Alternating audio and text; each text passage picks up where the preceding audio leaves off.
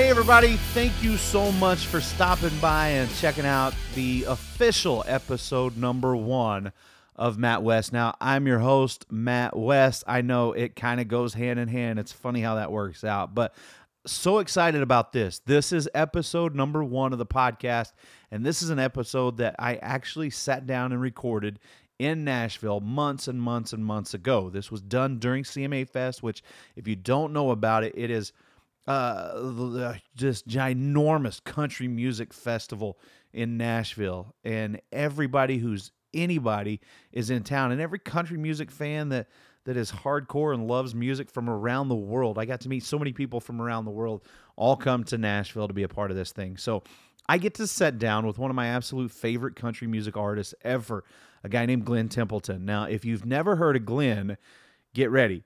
As a matter of fact, if you've never heard of Glenn, hit the pause button on this podcast. Go download him. Get on YouTube or iTunes, buy his music, and I promise you will not regret it. This guy is so incredibly talented. You're going to hear us talk about some of the similarities he has with other country music legends from way back in the day. You're also going to hear us talk about how, you know what, believe it or not, famous people, celebrities, I know it's hard to believe, but they sit next to an empty roll of toilet paper just like you and I do. Snoop Dogg is traditional country music. What the hell am I talking about? Well, let's get to it. This is my conversation with Glenn Templeton. Oh, we're recording? Yeah. How long have we been recording? See, a couple minutes. The producer, you got to tell us, man. You got to tell us. I don't know what's happening. What about You just said keep something talking. other that you wouldn't want to hear on we here? can What edit if- it out after the fact. okay, so what we if our can guest, really- Yeah. what if our guest is talking about how bad a club is that he played, but he wants to go back because the money's good? Come on, man. You got to. That happens regularly. It happens. Trust me, I work for a lot of people you know that exactly I'm what- really good friends with until they're not around, and then all of a sudden it's real. Hey, okay. I don't know how long we've been recording, but there's a couple of conversations already.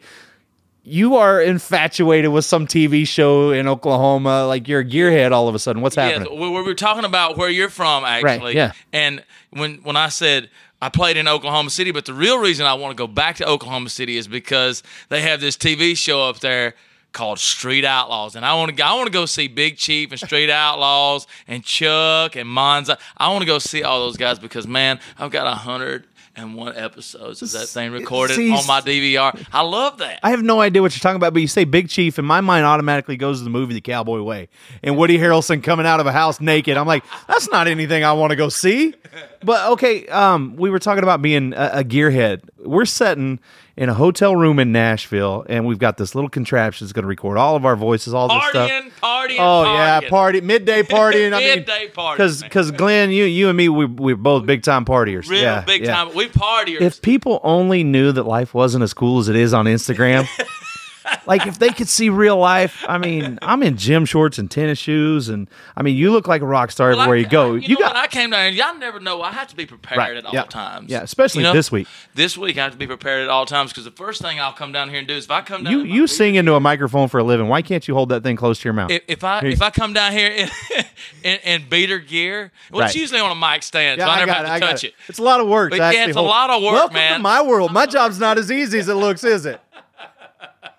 Now, if I come down here in like my shorts and my camo gear, my beat up gear, I'll meet 100 people on the way in that want to take a selfie and all that stuff. And here I am, I'm looking like a bum. Yeah. Because I can look like a bum. See, trust me. And if I can go look like a bum. I don't just look like this every day. If I'm at a PBR, I'm at least going to look presentable. But if I'm in Delaware, Oklahoma, there's a good chance my shirt doesn't even have sleeves on it.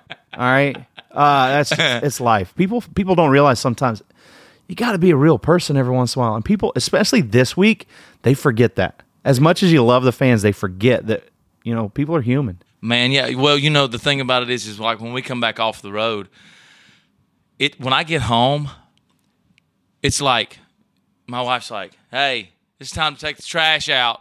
Yeah. It's the grass needs to be cut, the hedges need to be trimmed. Make me a bologna sandwich. What do you want for dinner tonight? We're not going out to eat tonight. We've eat out all weekend long. Yeah. So it's just, it is real, and we keep it really real on the road. Yeah. I mean, I don't try to get above or below anything. I try to stay right with everything, just right even with everything, and it makes my life a whole lot easier because I can become a chameleon really, really easy. Yeah.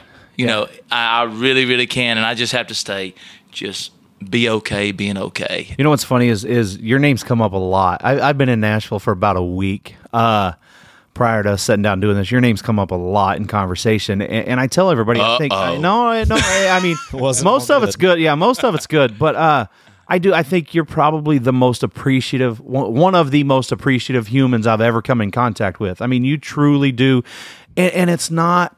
Look, I've spent enough time around music, especially here in Nashville. You see it. You see the people that are genuine in front of somebody's face, but as soon as they're back on the bus, but like I feel like you and your wife Amy are truly just down home, good, wholesome, appreciative for everything you got. You know what? I'm very, very grateful because not everybody gets to do this and provide for their families and has been on the longest vacation. I've been on the longest vacation of my life getting to do what I love to do and feeding my family off of it.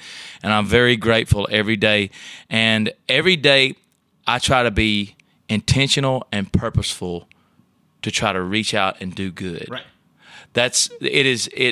It matters to try to be intentional about that. Yeah.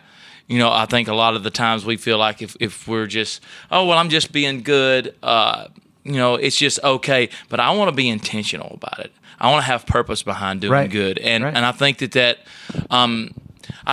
something that, like, one of my idols and one of the people that I've built my entire artist career around was a fellow who had a couple of hit songs. His name, you may know him or not, but his name is Garth Brooks. And he let me get that name for you real quick. He has but you know, every time I ever heard something about Garth Brooks or Neil McCoy, those two guys have always I have tried to build an artist model around Garth Brooks, Neil McCoy, because they always have nothing but the greatest fans, and they know what it means to respect their fans and respect the people who have put food on their table and kept their lights on for them. And that's where I want to try to be in my life. And if I can end up that way, I've had a successful career. Regardless of hit songs or whatever, I've been a successful human. Maybe the most famous CMA Fest fanfare story of all time is Garth sitting and signing autographs for like 23 hours. You know, that's crazy. They put a porta potty behind him so he could go pee. That's insane. But two quick little stories here. I actually have. It's funny you mentioned those two guys because it's true. I actually sat down at lunch with Garth, his three daughters. It's been a long time ago, but right in the heyday, he's back in Oklahoma. Me and my mom, we sat down, and it was fascinating to watch how he would stand up, and everybody that wanted to come over and say something, he wouldn't just acknowledge them. He would stand up, look them in the eye, give them his full attention. He would continue to check on his daughters, but he would make you feel like, and we were special. Yeah, like you were special. Like he was into the conversation. He validates every single person in the room. Last year at Fanfare here, UCMA Fest, I'm hosting the Riverfront stage, and I'm getting ready to walk out on the stage to introduce the last artists performing that day. And all of a sudden I hear, Nashville, Tennessee, please welcome to your stage, your Riverfront stage host from Oklahoma, my buddy Matt West. And I turn around and it's Neil McCoy introducing me so that I can go out and introduce him. That's the kind of stuff I'm talking about. Those guys are great at that. Nobody else will ever hear that story unless they're listening to this. I'm never going to tell that story. But to me, we're a year later, and I still think that's the coolest thing ever. You know what? It really is. But they are keyed on making sure that everybody. And that's a gift, man. You either got that or you don't. Yeah. You know, and it's something other that when you have the gift, you can craft it and really, really modify it and make it better and better all the time. But that's the reason why when someone sits in a room full of 60,000 people and Garth is entertaining or Neil McCoy is entertaining, they make the guy who spent his last dollar in the cheap seats way up there in the nosebleed section, who pushed his light bill to buy a ticket to come see him, they make him feel just as important as they do the people in the front row, and that's magical. What I love is we set up in the upper bowl of Nissan Stadium last night where the Houston Texans, the Nashville, the football team here in Nashville, where they play. Those guys, the Tennessee Titans. That team. The Tennessee Titans. Hey, look, I don't watch hockey, so it doesn't even matter. But you know what? So we're sitting way up in the top, and, you know, a couple of acts come on, and there's people in music that I don't think I'm going to gravitate towards. And then I see them in that aspect. They're playing a stadium. And I looked at Wes and I said, those guys are having fun. And like, you look at a guy like Well, Dan and Shay's the ones that really surprised me how much I enjoyed them, and you could just tell that they were looking at each other going, "Holy cow, this is real!" Like they couldn't believe what was happening. Exactly. Yeah. Oh, yeah. And, a lot of times that happens on a big stage, but I feel that a lot of times also in small venues, where I'm just playing an acoustic show and it's really, really intimate. I feel that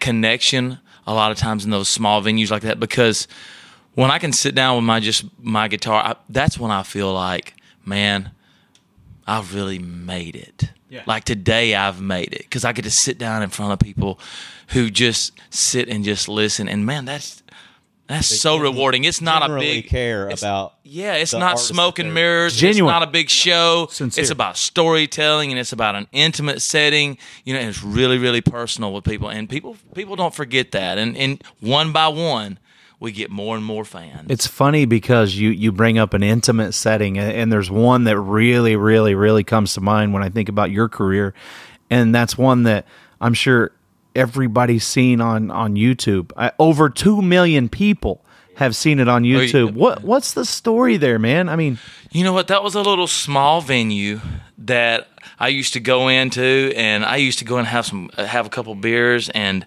you know what? One afternoon we were like, maybe let's just try to go in here and let's just set up and just play one night, because they had a stage there. I'd never seen anybody play in there before. Really? So I asked the bartender, and what does one got to do to get up and just play? So we went in and we just did a little audio recording, and man, that thing just took off like crazy. However, now I knew I was going to be recording that night. Right. And I was like, man, I really need to be in good voice. So I took, a week or so to really, really get in good voice. And man, that place is a little place just right outside of Nashville, just right over in it's like off of Nolensville Road. Yeah. And it's so just cool. A little hole in the wall. It's just a little hole in the wall, man. There was probably 60 people in there, and just enough for an audience. It was really another one of those intimate settings, like you say, though. And it was an old Conway Twitty song. It was an old Conway Twitty song. Was it Goodbye Time? Goodbye Time. Because you've got a couple that have reached over 1 million views. Yeah, and I don't even know which one they are. You know what? I can't find myself. Okay. I don't like to look Google at myself. But that goes back to he doesn't care. You genuinely don't. You do it for the music, and you do it for the people that listen to it. Well, it was kind of funny when you said, "Well, of course we went in there and recorded." All YouTube videos very rarely are just spur of the moment now. Yeah, now they're really, really trying to make them great. And what's wrong with making them great? No, I love the idea of making them should great. Be great. I believe that. I truly believe that. Now, sometimes I'm not in as good a voice. Sometimes we may not have, a good. Mm-hmm. I'm only as good as the people who are in the room with me. Right. Really, because I can sit in here and sing all day long country songs and feel like I'm sounding great, but I'm only as good as the people who are in the room. That's exactly right. Like you said, if you're filling that room, you'll get a completely different performance on something that's not feeling right for that night and evening. We've had the opportunities, to open up a lot of big shows. I've opened up for Tracy Lawrence, George Jones. Oh man, there's too many, so you can never remember them all. You know what? When I start going through them, it's just those two pop out. But George Jones, to open up those shows for him, I got to play. I got to sing some Conway Twitty music and open up for him, and but like opening for Tracy Lawrence and oh man, there was I was way out in Texas. You know what? There's just been a bunch of them. Yeah. But it's when you're opening up. Wait a minute. Stop. I want everybody. You got to play on the same stage as George Jones. Man, I got to sing with George. Isn't that crazy? I got to sing Rockin' Chair with George. And to me, as a fan, it's crazy. As a fan, forget about record sales. Forget about how many people are following you on Instagram or any things that are quote unquote important today. That's a distant second. For me, I couldn't sing if somebody said your life depends on finding this note right here. But I've got to sit in a room and sing with Daryl Singletary. Yeah, buddy. all night long and sing every song, and him just look at me and grin and think it was the coolest thing ever. Yeah, man. Yeah. I made it. I got a successful music career as far as I'm concerned. Heck yes. But it's those things like that mean more than a lot of things in life. And a photograph can't capture that. Even a video really can't capture that. A video can't really capture what you feel at that point in time. Right. But you know what? Everybody really still likes to see that. They like to see the interaction. And man, what a tragedy to have lost Daryl. And at the same time, what a gift that we have to have had his voice on records that we can continue to play over and over again. And you know what? Every time I sit down and listen to Daryl, it's like an intimate setting because I feel like he's just singing to me. I still sit and cry every time. You know, it's crazy because you and I were sitting, right next to each other at the Ryman during the memorial service, and there were guys that jumped up and sang that I had never heard before, and none of us in that row, and I would think nobody in the Ryman was looking anywhere other than the ground or straight forward when Mo Pitney started singing the note. Wow. I'd never heard that kid, live. Man, he's awesome. How good is that guy? He's awesome, man. I mean, he's one of the newest comers onto the scene who I feel like is so in the idea of what I think is traditional country. Right. He's along those lines. And you know what? He's just staying after, and he's staying true to himself. Right. And not changing. He's not changing. And there's a difference. I believe in adaptive change. Right.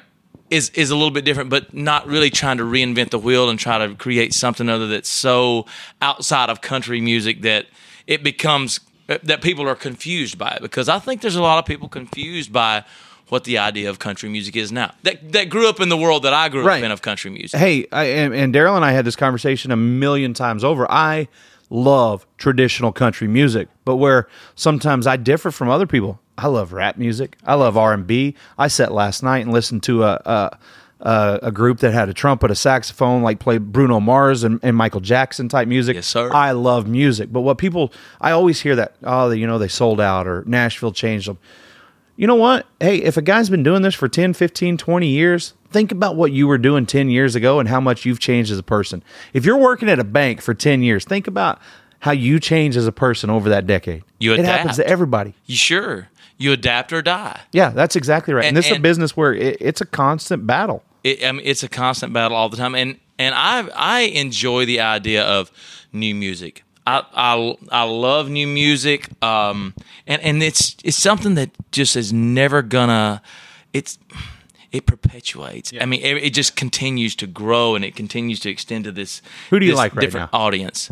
As far as country music, there's so many new ones all the time. Yeah. I don't really. It's really hard. I haven't really stuck on one, but Mo would be one that because he's more along the lines of that traditional guy. People always ask me, hey, do you go to a lot of rodeos? You probably don't ever want to go to watch bull ridings.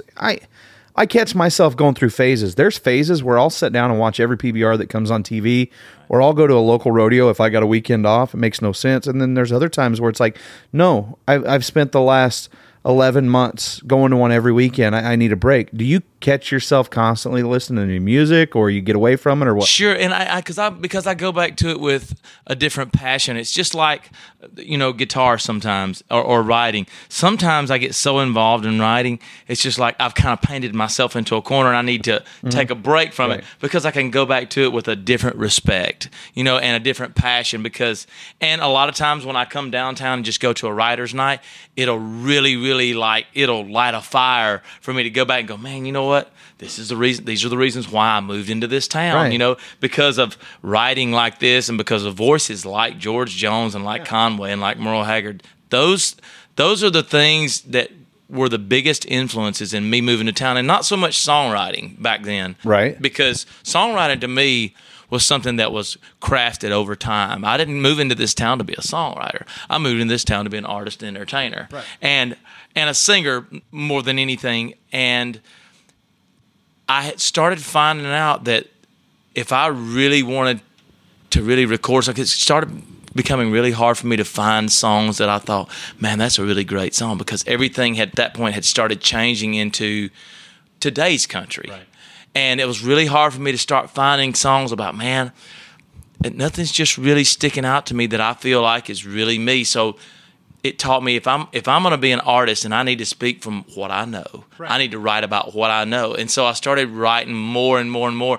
And now it's something that comes a little bit easier, but with the schedule like we keep, it's really, really difficult to find time just to sit down and start writing. And it just has to happen organically. I'm not the guy who can go in and just be thrown into a room with right. a bunch of other guys that I don't really know.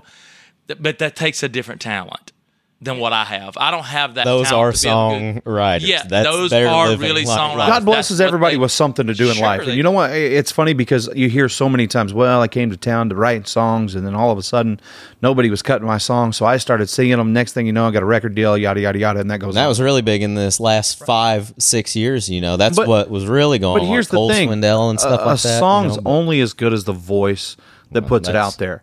And a voice is only as good as the lyrics that it's singing. You know what? So it takes two. Look, when I was growing up, I wanted to be a preacher. I wanted to be a baseball player. I wanted to be a pro wrestler. I wanted to be a singer. I thought, man, I want to do it all. I'm 35 and I still want to be on stage. Right? I want to do it all. But I've accepted, you know what? God's given me certain gifts in a certain direction, and this is the path you're going to go down. That could change in 5 minutes. But right now, this is the direction. You came here. You knew God gave you a voice, and use it. And am I willing? And when we talk about that, I won't bang on the Bible here or nothing, but I know this. When we talk about change on this old planet here, this old earth, God's plan for me has never changed. Yeah. I'm the one who changes. Yeah. That's exactly right. And so how well do I accept, and how willing am I to accept what his plan is for me? That's what creates my serenity, creates peace in my life. It's going, you know what? If God wanted me to be Kenny Chesney, he would have made me to be Kenny Chesney. If he wanted me to be Darryl Singletary, he'd have made me to be Darryl Singletary. But he made me to be Glenn Templeton. Am I okay with that? How okay with that? And that just, these days, I'm really, really okay with who I am, regardless of, because I have so many people who tell me, man, why ain't you made it to big time yet? Why ain't you? And I think to myself, I kind of feel like I have. Now, I'm not going to turn down any further opportunities and exploring other options. I'm not going to say no to any of that. But if it never gets any worse than it is right now, I'm so totally good. Isn't that something? I feel the exact same way about my life. And, I think people that are successful in anything in life continue to want to strive to be better. Do you want to have a 35-city stadium tour? You damn right you do. You better believe it. I mean, because if you don't, you're an idiot. That's right. I mean, but right. But wrong with you. Yeah. But at the same time, you get to do something you truly enjoy and you love, and you're not having to go out and work 3 jobs, or, you're putting food on the table. You got a happy family. I do. Tell us about that, because it's not just you. It's not me at all. It takes everybody thus far, good and the bad, the upsides and the downsides, and those people who have been a part of my career and who may not any longer be a part of my career. It's taken every one of them to get me to where I am now. And where I am now is, I have a great family life and I have a great career. And it's hard to find balance in the two. Because this industry that I really didn't select, it just kind of selected me. This industry can become so driven toward just going out and not really having a family life. You're just an industrial yes man, and it's hard to find balance, because I've been on record deals, I've been through management deals, and all the while I'm searching, trying to find what balance is. And both of them, being an independent artist and being on a label, both of them have upsides. Right. They both do. The upsides of the label is they have lots of infrastructure. They have all the wherewithal, all the contacts. The upside of being independent is I got my family. Right. I get to carry them out on the road with me. And I think that's a lot of what the tradition in traditional country music comes from. And, we do everything in-house, my wife and I. And then now we've got a lot of help along the way, but, it starts right. That's where it starts at. It starts with she and I. And it's taken on a different route, other than just what maybe a label or something would say. Which is not to say that we're not going to work toward that, but right now, things are working really, really good. And when you start giving up signing things that are exclusive, you have to start turning over a lot of what you've created thus far, because it will begin to change. They'll want to change it. That's the deal. And you know what? With all due respect, that is what they do. That's their business, is to try to modify what you have to make it more current for today. Yep. And I'm not opposed to that. I just want to make country current for today, my kind of country current for today. Right. And but it starts with the wife, and she's on the computer, and she runs everything that's behind the scenes. She runs it all. She's awesome. She runs it all. She's always got a smile on her face. Always got a smile on her face. Well, I mean, in front of everybody else. In front of us, she's always got a smile on her face. She doesn't know. Actually, she's always got a smile on her face, and it's a she and I really have to practice a lot about not allowing our marriage to become business, though, either. And that's another balancing act that we have to take on. It's not about. We spoke about this last night. It's like, we really. This has been a great CMA Fest being here in 2018. This has been a great run. We have to really focus on setting career time aside, and then setting, marriage time, family time aside, because the two can become so much of one that we lose that idea of we're being married, and we lose that. And so we don't want to really lose that. We don't want our marriage to become a business. It's hard being business partners and husband and wife, huh? It is, and it could be a lot worse for me. Right. It really could be a lot worse for me. I've got a really, really, she's a great business partner, and, hey, if she runs me off, man, I'm just gonna keep on running. I think it's funny. They say never mix business with pleasure, and I always tell those people, mind your own business. Yeah, you mind your own business. Yeah, you mind your own business. I'll mind. I'll decide. Like Hank Jr. said, mind your own business, and you won't be minding mine. That's right. Speaking of. Here's just, you're dropping names and everything. Here's a random little photo of me and Hank Jr. No big deal. Yeah, well, y'all just That's chill why out. I kicked my phone off the bed real quick. Fishing. By the time anybody ever hears this, it's already on my Instagram. Probably got a ton of likes, because that's what's important in life. Yeah, that's all that matters. You said something a minute ago that kind of struck me. You said, you didn't really choose this life, kind of chose you. How'd you get into music?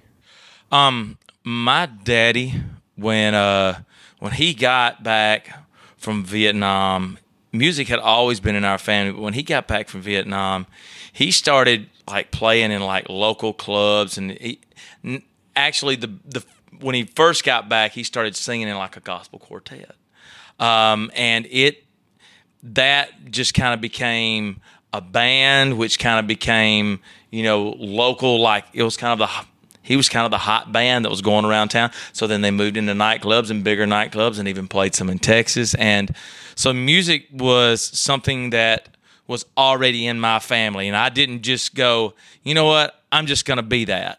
However, I did make a decision early on in life to want to create that positive attitude and that love and respect for country music the way my dad created it, because everybody loved my daddy for that.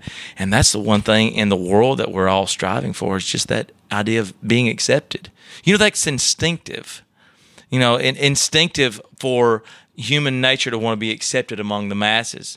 And the reason why that is because, first off, if you're not accepted into the pack, that goes back to caveman days. If you're not accepted in the pack, you're the first one to die. Yep. If you get sick, the bear's gonna eat you first, baby. Yeah. You gotta run with the pack. And so we want to be accepted, and it's instinctive. And I have just always wanted to be a part of something greater than what I was.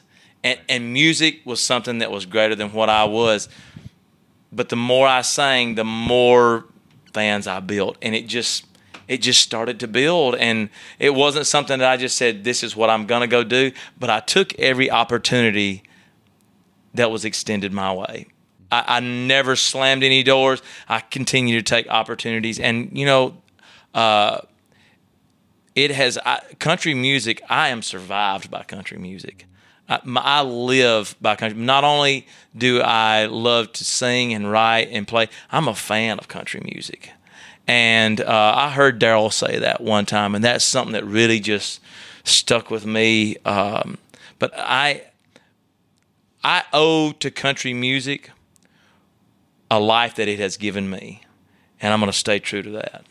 I love that. And it's funny, we talk a lot about Daryl here today. You didn't know Daryl very long, did you? No, about 3 years. Yeah, but you met through the Rocky Mountain Elk Foundation. Yes, met him through the Rocky Mountain Elk Foundation. Met him the very first time was 3 years ago when they really started that Keeping It Country out in Vegas. That was the very first time that I met him, and he and a good mutual friend of ours, Steve Decker, we all kind of just, I don't know, man. You and he and I, people. Like I truly we all had the believe genuine interest of country music, and it just kind of led us together. And I believe that's something that's. And more importantly than that, and that's the name of this podcast, is more importantly, and it randomly pops up every once in a while, this being a great example, we all had a genuine appreciation and love for country music, but more importantly, we had a passion for just real people, like genuine, good-hearted, down-home, wholesome, God-fearing, appreciative people, and I think that's what kind of draws, a big group of us together. I believe that, too. It didn't take us long to become family, I don't think. Be intentional about being good. Be purposeful about being good. So, where'd you grow up? I grew up in a little town right outside of Tuscaloosa, Alabama, called Elrod. And I'm saying the population's about 50 people, and with me being, it's 49 now. With me, it's how long have you been in Nashville? 16 years. Still got a little of that Alabama accent, huh? 16 years. It ain't going nowhere. Yeah, it ain't going nowhere. It's there. Wait, how much has the city changed? 16 years. You know what? Every night, the morning sun rises and the skyline's different. Yeah. I played down here for 2 years at a little place called Tootsie's Orchid Lounge. It's a world-famous joint, and everybody who comes into town goes there, and it's a little shotgun bar. And for those who don't know, you got to visit Tootsie's. When you come to Nashville for the first time, you got to visit Tootsie's. But I started playing there, and this town has changed so much since then. There was like 6 places downtown that you could really go to that was really happening. And did Tootsie's have one stage or two then? Do you remember? It had 2 stages. Had 2. It had 2 stages. It had the main stage. Now it's got like 8, and it's got like 4 or 5 different stories. It goes all the way to the rooftop. They can't expand any wider. They can't go out. You got to go up. They just keep going up. Crazy. And now there's a bar on every corner, and then every rooftop has a bar, and it's just... It's amazing. Terrible music in this town. You know what? There's a lot of just warm bodies here. I think I could finally go sing on a stage in Nashville. That's so bad, man. That's terrible. But there is some amazing talent in this town too. You get both ends of the spectrum, don't you? You really do. So you can really holes. You can really appreciate great music when you hear it. When you come from like down in the dungeon of somewhere where there's just a guy down there, he's playing, he's got 4 strings left on his guitar because he didn't make enough money last night to get a new set of strings. So, and he's just down there just strumming around and thumping on barbed wire, and it's, But as this city gets bigger, there's things that I still love about this place, because you could go, there's a place like Printer's Alley that nobody from outside of this town really knows about. Used to be Midtown. Now, East Nashville, there's places that you can go to, and you walk in on any given night, hear the most talented musicians you've ever. Yeah. Third Lindsley, the Time Jumpers. Yes. Monday nights, every once in a while, Vince Gill, and maybe the most talented collective group of musicians ever assembled. Probably those who have played on more records and more hit records than anybody in the world show up there. Who were you a big fan of growing up? I know you talked a lot about George Jones. I was a huge George Jones fan. I was a huge Merle Haggard fan. Yeah. Huge Merle Haggard, huge Conway fan. And it's hard for me to say that I had a favorite. But, man, when I really started, started branching out into music, Hank Jr. was, he was just a little, I only saw it as being a little bit of a rebel. Right. But, man, in his life, he was the guy who was taught by outlaws of do what you want to do your type of music, and if you're happy with that, you're successful just at what you do, at being you. Rather than and let the world think what they want, but just be successful being you. And man, he changed. He was the change for country music in my day. I feel like maybe how Taylor Swift was the change for country music as far as her era. I feel like Hank Jr. changed. I think it became more of a pop sensation at that point. Opens up more eyeballs. I think it did. I think it attracted more. I think it attracted more of a youthful group of country people because, rightfully so. She was just this young kid who was just killing it. Great songwriter. And you know what? People say what they want about Taylor Swift. Say she can't sing, whatever. Here's what I believe about Taylor Swift. I believe everything she sings.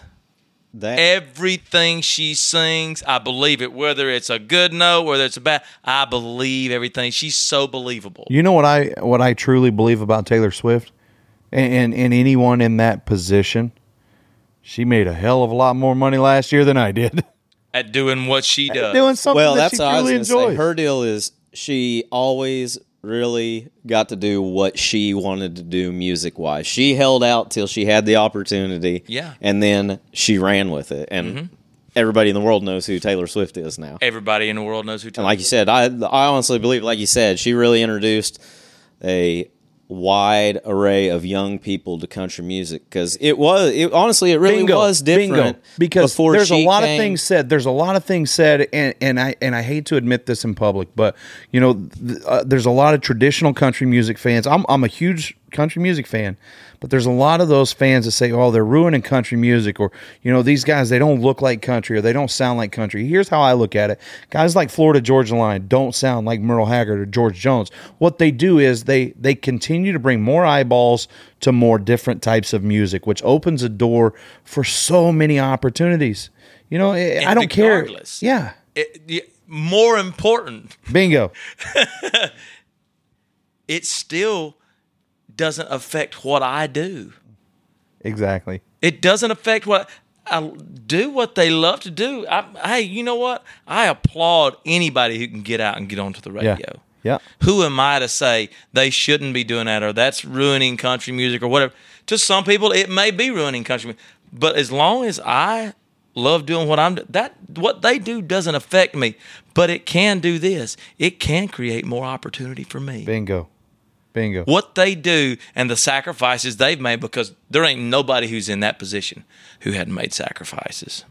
Anything in life worth having is not going to come easy. You talk about it being with the wife, being business partners, being all of it consumed together.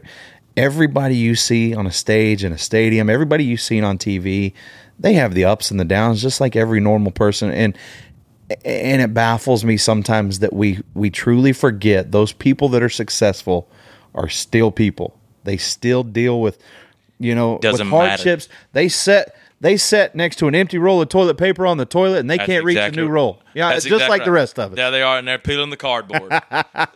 Looking for the paper towel dispenser. And as y'all laugh, because y'all know exactly what I'm talking about. Even them over there, they're laughing over there. Our studio audience here. They know exactly what we're talking about. Struggle is real. Yes. Yeah, hashtag struggle is real. What your favorite song you've ever recorded? Do you have one? I think Sinner's Prayer would be a favorite song. I think Sinner's Prayer is a favorite song that I've ever recorded, just because in the beginning when I first moved here, I grew up in a little Southern Baptist community, and I brought that tradition with me because it was very ingrained in my life. And that's a song that I recorded, the very first song that I got to record when I moved here, and it was as true to who I came to this town being. Mm-hmm. And now I can go back to that song and I can go, man, that's who that guy really is. He's just an old redneck from Alabama. That's who he is, who just, loves the Lord, loves country music, loves gospel music, loves rap music. Yeah. My first rap CD that I ever bought, Snoop Dogg. That's really? And if I had this question asked to me yesterday, if I could go in and record and collaborate with an artist, who would it be? Outside, it can't be country, but any genre outside. And I asked my wife this, and I said, who do you think I said? And she said, Adele, because I'm an Adele fan. Right. I'm a huge Adele fan. I think she's just singing just a beast. And I said, no, it was Snoop Dogg. And man, the whole table fell. I said, really? You did not say that, but I would love to do that. You know what? If he can go in and he and Martha Stewart can create a meal together, I think we got something other in common. I like to eat. Hang on, though. It worked for Katy Perry. You think about it, because Katy Perry was starting to build a little steam. She has Snoop on a record. Boom. She blows up. Yep, there she is. It's funny. We were walking downtown last night on Broadway. Broadway has all ends of the spectrum in music. And I think it was Tin Roof. There's a band playing, and they don't look like country music. They're obviously not country music. Wes, our buddy here, he says, what is that song? And I looked at him, I said, it's Tupac, man. Come on, you got to know Tupac. Okay. Then I remembered I'm old and I'm different than everybody else. Like you said to the Snoop Dogg thing, you think about some of the greatest people and artists or anything like that in another genre, and that would be the person I would want to choose personally if I was going, just because of all the magic they've done in their area of the world and the record. And that, like you said, Snoop Dogg's a pretty big one. I think I'd have to go with Dre. Man, you know what? Well, here's all of us, Snoop Dogg, Dr. Dre. You know what? I've seen Snoop Dogg in action. I've seen Dre in action. I've heard all of it. I've heard it all. But then I watch Dr. Dre in a movie and I watch Snoop Dogg in a movie. And Snoop Dogg to me is just he's just cool. He is. He's just got that cool factor. Man. It's as real as it gets. And I'm not saying that Dre's not as real as it gets, but I think Dre has a more technical aspect and approach to things, and Snoop has a more organic approach to everything. He's lived everything he's talked about. Very green. Let's break it down like this. I'm going to say something people are going to say I'm an idiot. Snoop Dogg is as country music as anybody in the game, because he's singing about things he's lived through. Singing about what? And isn't that what country music's about? To his thing as we are to our country music. We have finally discovered that Snoop Dogg is traditional country music. He's traditional country music. Isn't that what it's all about, though? He stays traditional. And you know Tell what? Your story. I'll guarantee Snoop Dogg has had the empty roll of toilet paper.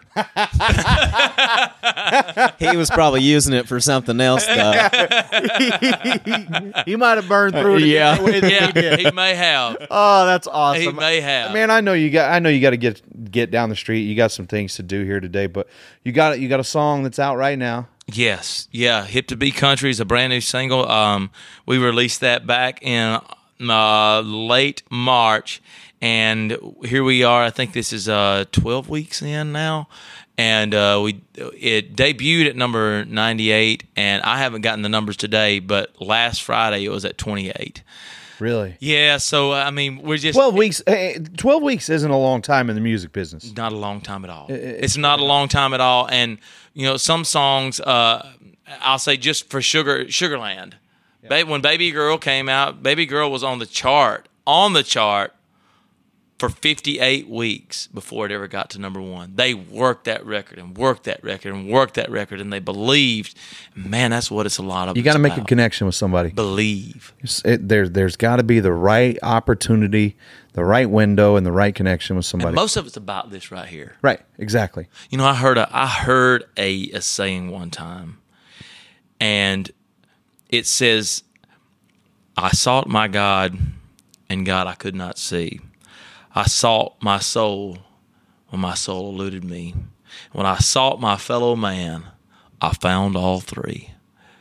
And so in seeking my fellow man, I really, really find out about everything. When I seek and purposely try to do the best that I can and be purposeful and intentional about doing the next right things in my life, man, I really find a lot of good in everything, and I've searched to try to find the good in everything. We've all got the bad, right?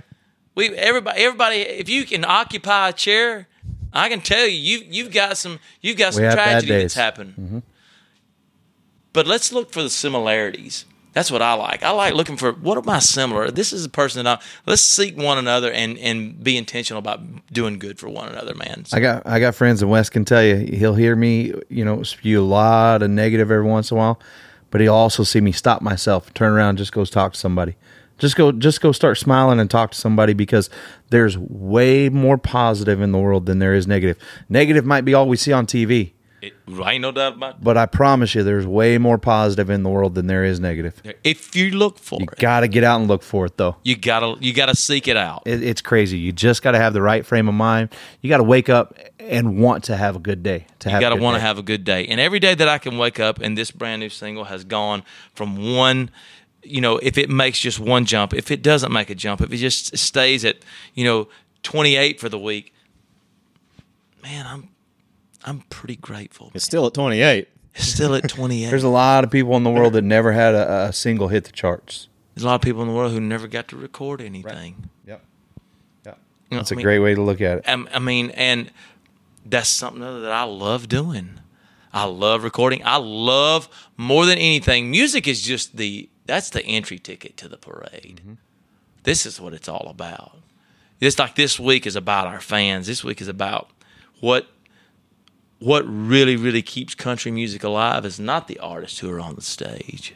Mm-hmm. What keeps country music alive are the fans who will flock to this town when they know that the artists are going to be out there shaking their hands and telling them how much they appreciate them, like Garth Brooks, like Neil McCoy. Yeah, those guys are going to tell everybody how much they appreciate them. You know how I know this week is all about the fans for a lot of artists, and this one in particular? Because Glenn Templeton's sitting in a room in front of a window overlooking Music City with one of his biggest fans right now, and that's me, and I truly mean that. I said it his whole life, and as long as I knew Daryl, he was the greatest voice in country music alive at the time, and I've also said this to a number of people. In my opinion, you're right there with him, right there behind him. Well, and to me, that's as good a praise as a guy can get. So, I can truly appreciate that, man. How do we keep up with Glenn? Man, you know what? We've got all that social media stuff, which again, the wife and I, we kind of run that, but she knows all the handles better than me. I know at Glenn Templeton Tour is the Instagram. Okay, and then we have the Glenn Templeton Twitter, and then also we have glenn-templeton.com, where they can find all of our that's our website, find all of our dates, kind of updates and things, and just go be a part of it. Sign up for our fan club, and this is. And get to a show. About it. Get to a show. Absolutely get to a show. We don't sell anything online. Everything that we want to sell, I learned that from Garth Brooks too. He don't sell music online. Really? Tried looking that up. Garth Brooks don't sell. Oh yeah, online. Because of the whole. That's exactly. He. If you want to get some Garth Brooks music, go to a Garth Brooks show, and that's the way I like it. We like to sell our record, our T-shirts, our hats. Everything we like to sell at a show. Yeah. Well, so that's kind of funny, because I wonder how do you feel about him doing the whole deal where he didn't promote any of his music on streaming services for so long like that? Do you feel like it hurt him? You know what? I don't think you can hurt Garth Brooks. It's Garth Brooks. I don't think you can't hurt. You can't hurt Superman. I don't think that there would be. I don't think that there would be a way to do that. I think that what you're saying, though, you mean in his eyes, does he think that it hurt him to do that? Like, did it do anything? Did it cost him music? Did it cost him music sales? And I get that. I don't know really if it would have or not. I don't think at this point he really was worried too much about that. Do you think Hank Jr. cares about doing stuff that people told him not to do? Do you think Taylor Swift cares about going pop? Do you think Garth Brooks cares? It's a bump in the road. You got to take a chance. Well, when Garth did it, that was a big thing. Streaming had just came out, Napster. Everybody was still getting free music, and there was a select group of guys that kind of sat down and was like, well, we're not going to do it. Metallica, was one, and so was Garth. But Garth was really the most long-standing one that stayed out of the whole stream game until recently. And when he started his tour again, did he really start promoting to sell his music? Like you said, honestly, besides going to an actual show to get music. Yeah. And I think Garth Brooks does everything with an intention. Oh, absolutely. I don't he's think cerebral. I don't genius. think he went, "Oh, well, let's just." I think that there was a strategy behind everything he done, and that's the reason he's such a marketing genius. And I don't think that it was a quick thought, and this is how we're going to do it full steam ahead. I think there's hours and days and weeks and months and years of thought put into every move that guy makes, and I think that's why he's so successful. I think so too. Okay, I'm not. That's why he plays 6 days in a row in a town. Here's the deal. I'm still standing outside trying to get a ticket. Yep. I'm no Garth Brooks, but it's taken me years to decide to do this podcast the way I wanted to do it, to get it right. And this we might not ever go anywhere. Nobody might ever, maybe never hear this, but you know what? I had a way I wanted to do it. I wanted everything to be right. I wanted to get all these gadgets so it sounded good. I wanted to be able to wait until the right time to get a guy like you come in here, hang out, have everything just right to do it. And everything works out just like it's supposed to. Yeah. Whether I agree with it and whether I like it or not, it happens like it's supposed to. Hey, yeah, you were talking about buying the Glenn Templeton merch out on the road, and I just wanted to say I really appreciate you bringing the T-shirts by that you didn't. So, anyways, they couldn't get them through the door. I had boxes and boxes. He suckered me into going to a show to get new merch. This is how it happens. I'm sold. Hey, man, I've been sold since day one, and I mean that. I really have been a fan from day one, and it's an honor to call you a friend, buddy. Man, absolutely. I'm glad to sit down with you anytime, and it's been truly a joy here to sit here with you. And we just, we're just chilling in the hotel room, but man, we're amongst that. You can feel the energy in this town. It's as good as it gets. Man, continued success. God bless you. Good luck. Thank you, brother. Yeah, it's him to be country, don't to be